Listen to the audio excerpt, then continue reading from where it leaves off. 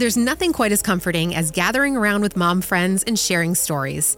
Stories have a way of making us feel better, and they're great reminders that no family is perfect, and that's okay. So join us as we share some stories and laugh, learn, and grow together. It's the iMom Podcast. Welcome to this week's episode of the iMom Podcast. I'm Abby with Megan and Susan and Chloe once again. This week's episode is connecting with a child who's different from you. I have two kids, one with lots of energy who wants to go and do all the time. The other one, the other night, he's like, Mom, this is the perfect night.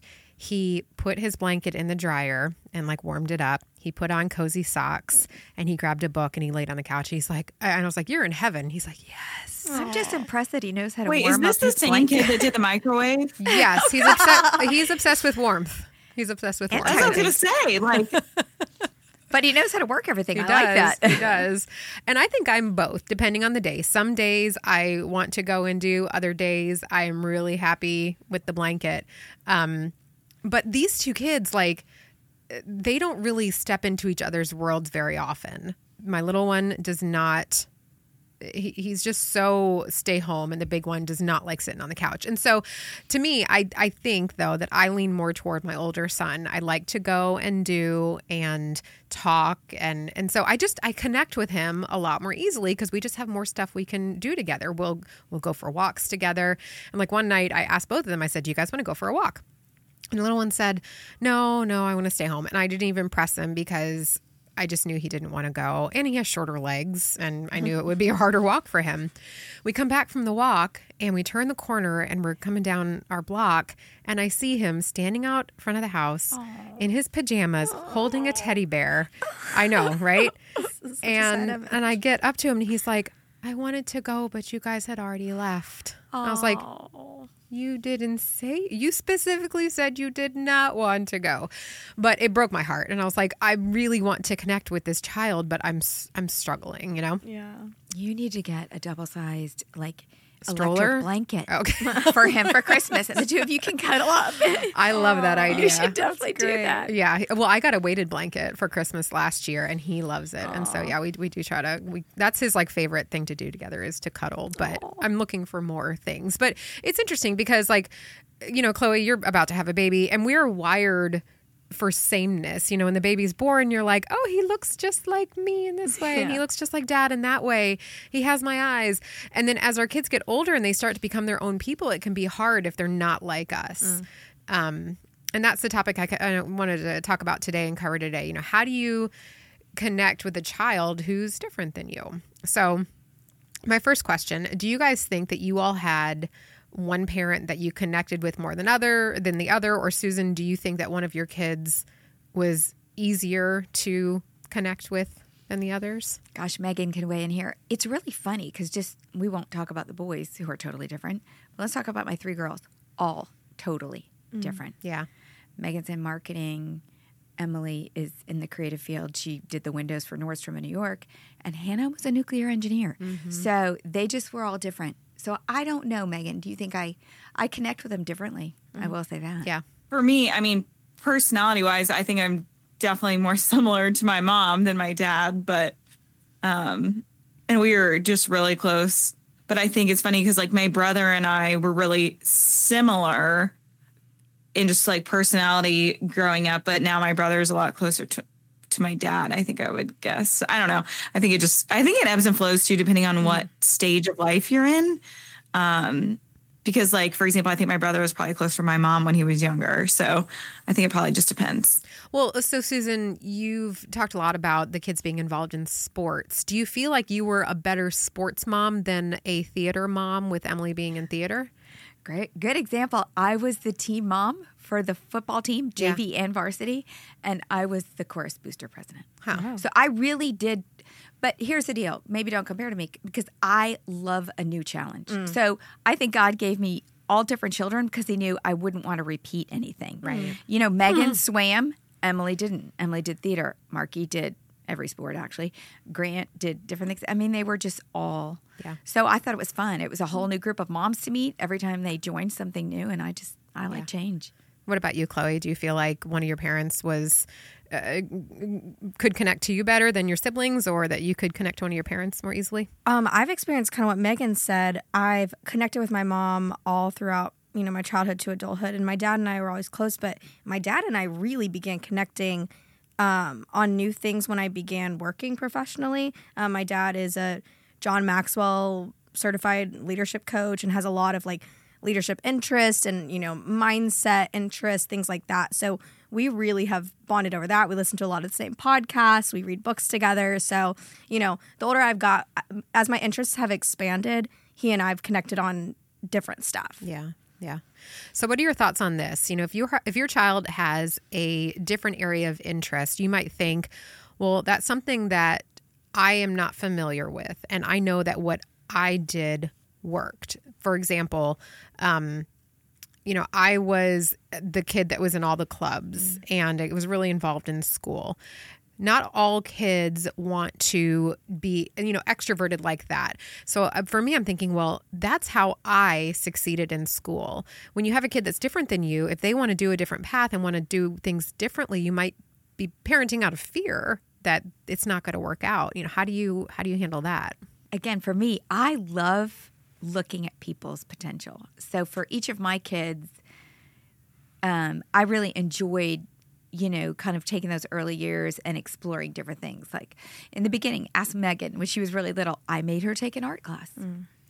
It wasn't her thing. Made Emily take an art class. It was definitely her thing. Mm-hmm. So, I made them all try a lot of different things, and I really liked seeing, oh, okay, they love it, and there's a natural gift for it there. Emily wasn't a great swimmer, but Megan was. It was fun to me to kind of explore. But are we talking about just like different activities than you did, or are we talking about like different personality types? Because I think one thing that probably was more challenging for you, Susan and Mark, was when, we adopted 2 kids and the discipline that you used for us didn't work to discipline them. And it was like, you did think of much different consequences for them in order to teach them like how to obey and how to, different things growing up, because they never had that. So are we talking about just like different activities, or are we talking about like having kids that are just like totally different in personality and things they respond to? I don't know. I'm trying to think. I'm looking at it as, for me, it's easier to get along with and parent the child who is more like me because, he wants to cook. And so I would love to, hang out in the kitchen and cook with him. Meanwhile, the little one wants to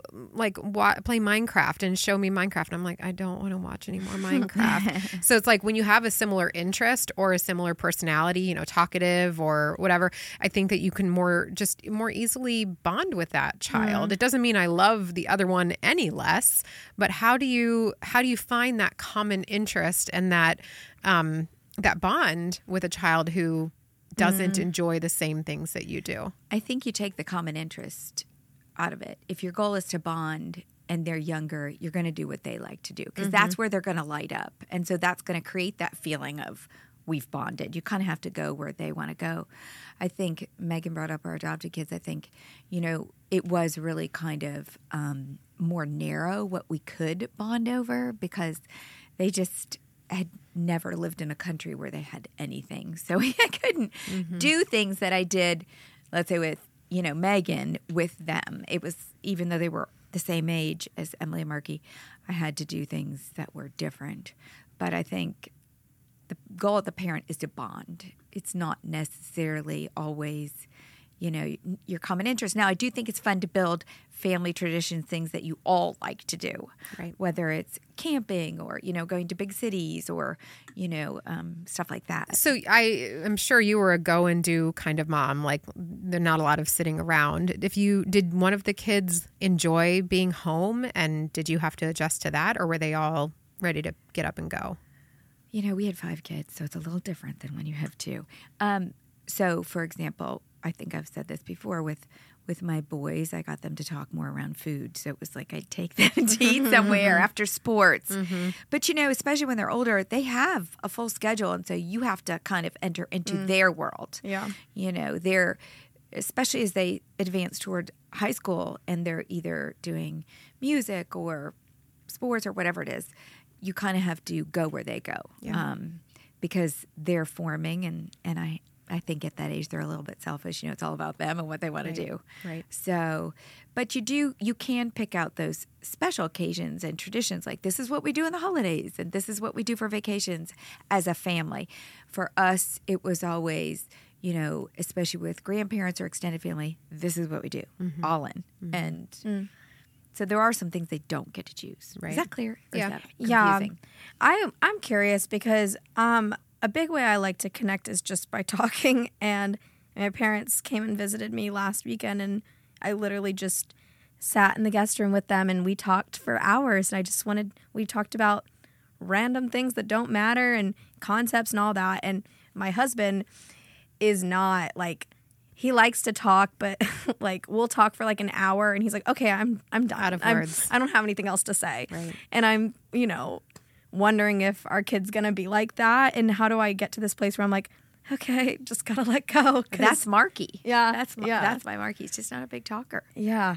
So my question is, how do you just kind of be okay with that? Well, and that's really the thought behind all of this, is that I find myself worrying that, like, is something wrong with the way that I'm parenting this younger one? Or because the example you're saying, if I want to talk and he doesn't want to talk, and it's just part of his personality, Yeah. how do I keep from feeling like I'm missing out on some connection, or there's some type of way that he needs to be loved and parented that I'm not necessarily equipped for? How do I step outside of my comfort zone and love him the way that he needs to be loved? So Marky would say he's definitely an introvert. He only has so many words. And when he wants to get those words out, he wants to. He will. But when he doesn't, he doesn't. And I can't tell you, I've shared this before, how many times we would go to this little gym and I would literally just stand under the basket and shoot him the balls out. Yeah.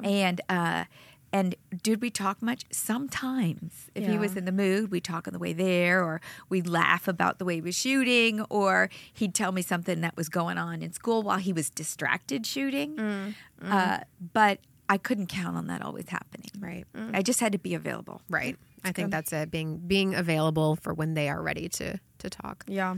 And when you do what they want to do, like for him, he really wanted to practice 3 points, but going and retrieving your own ball all the time cuts your time down by 2/3.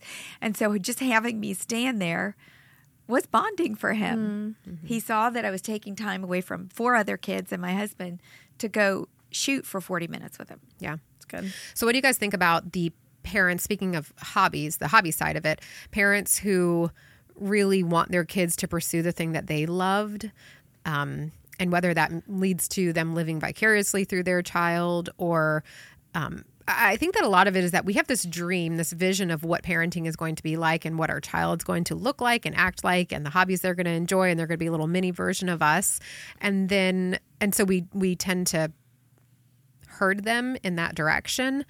Did you guys have any experience with that, either from your own life or friends who you've seen like kind of that backfire on, like the child does not pursue the thing that the parent wants them to do?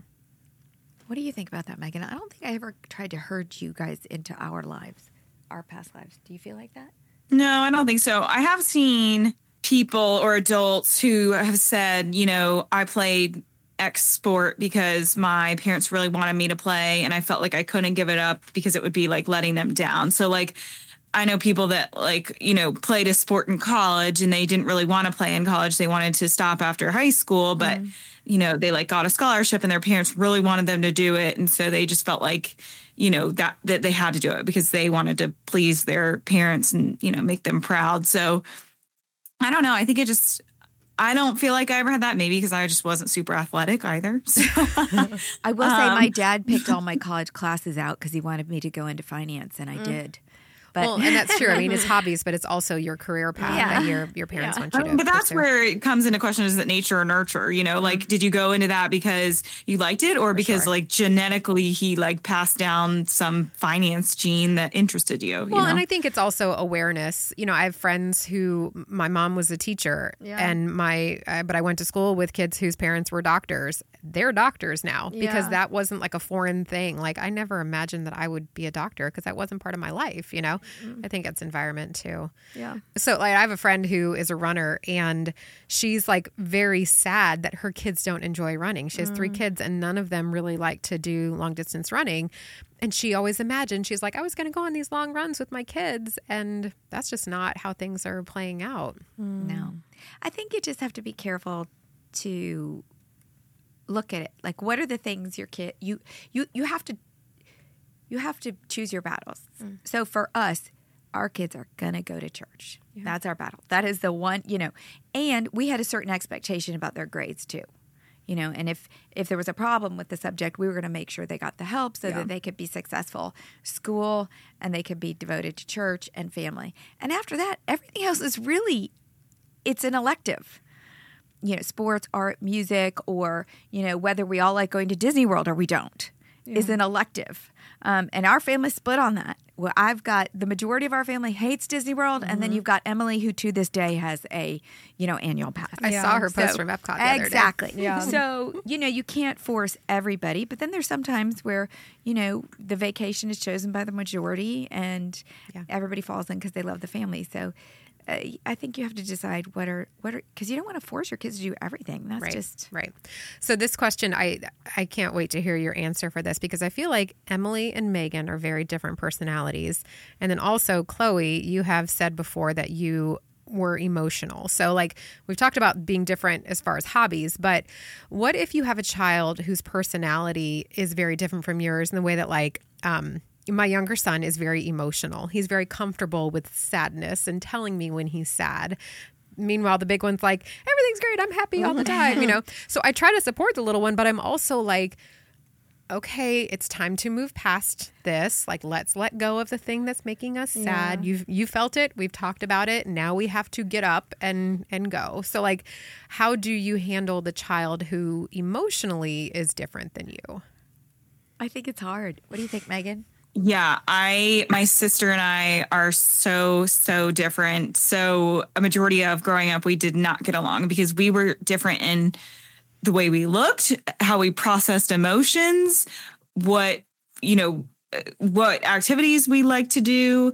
I mean, we could not have been more opposite. And I think at the time it just really annoyed each other. But now that we're older, I think we've learned to appreciate each other's differences and really leverage those.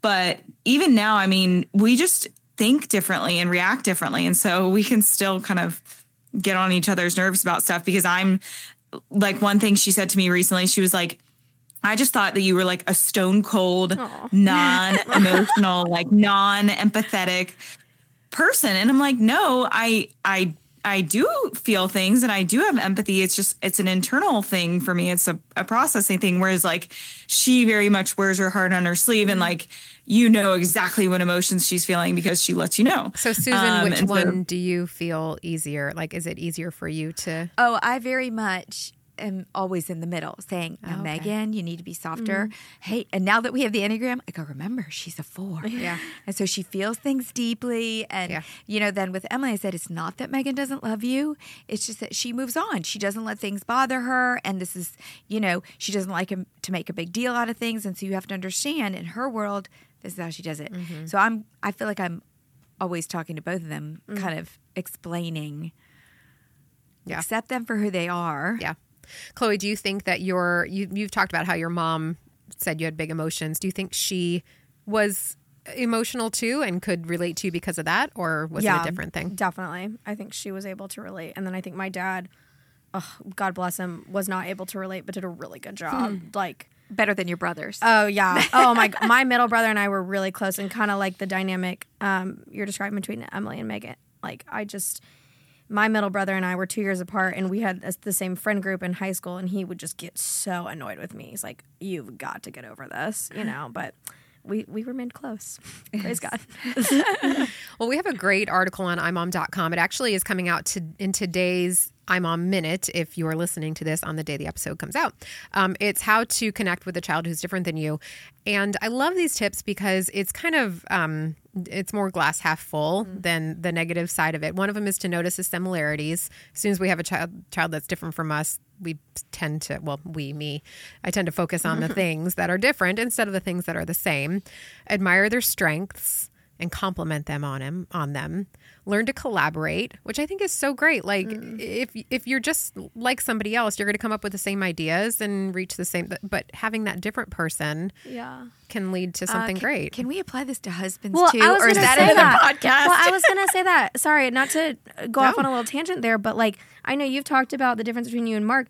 Trent and I could not be any more different. And it's harder because they're not children. Yeah, and every situation, I'm like, we should do this, and Trent's like, no, we should do this. I'm like, what do we do? But I do think I appreciate what a great team we make. Yeah. So I'm like, okay, Lord, please, know. please But let me. I would have more compassion for the kids than probably my husband. Yeah. But I think that's true. Like if you're in a relationship with somebody who's very different from you, opposites attract or whatever, then how do you connect with them? You Part compromise. two. Yeah. Part Yeah. 2 podcast. Yep. And Connecting then with also, the you know, you can call it the differences. I think that there's a lot of comparison in the world and we equate differences with deficiencies, but that's not necessarily true. Sometimes different is just different and we all make up this body of Christ and we all make up, you know, with these different skills and talents and things. So focus on them as assets instead of detriments.